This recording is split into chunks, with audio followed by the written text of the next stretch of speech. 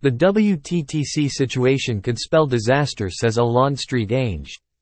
This morning Visit Portugal left the World Travel and Tourism Council based on not yet confirmed information from a whistleblower within the WTTC structure. The current situation is unhealthy for WTTC and the global travel and tourism industry. African-American WTTC Chairman Arnold Donald has not responded to the crisis unfolding at the London HQ. After Cuthbert Ncube, chairman of the African Tourism Board, called on WTTC to solve its internal issues, now Alain Ange, former Minister of Tourism for Seychelles and a vice president in charge of government relations for the World Tourism Network, is urging the WTTC chairman Mr. Arnold Donald to take ownership of the situation. Alain Ange speaks out on the WTTC crisis. The news about WTTC and the resignation of influential private sector members is troubling.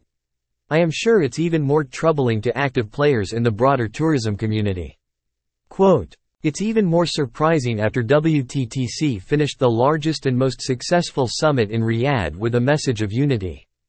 WTTC commands an important position as the body where the major private sector meets government representatives and agrees on strategies outside the official political stand.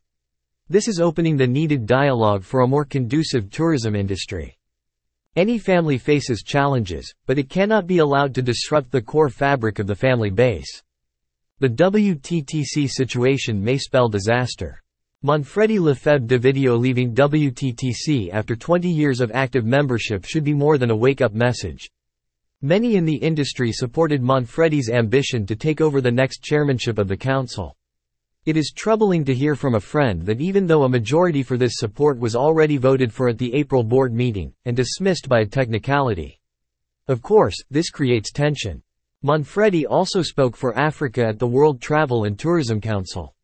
With the upcoming WTTC summit in Rwanda, the news of his resignation united African tourism in seeing this as a major step backward. WTTC must remain a global leader with stakeholders in all parts of the globe. It would be equally sad if WTTC lost this diversity and inclusivity.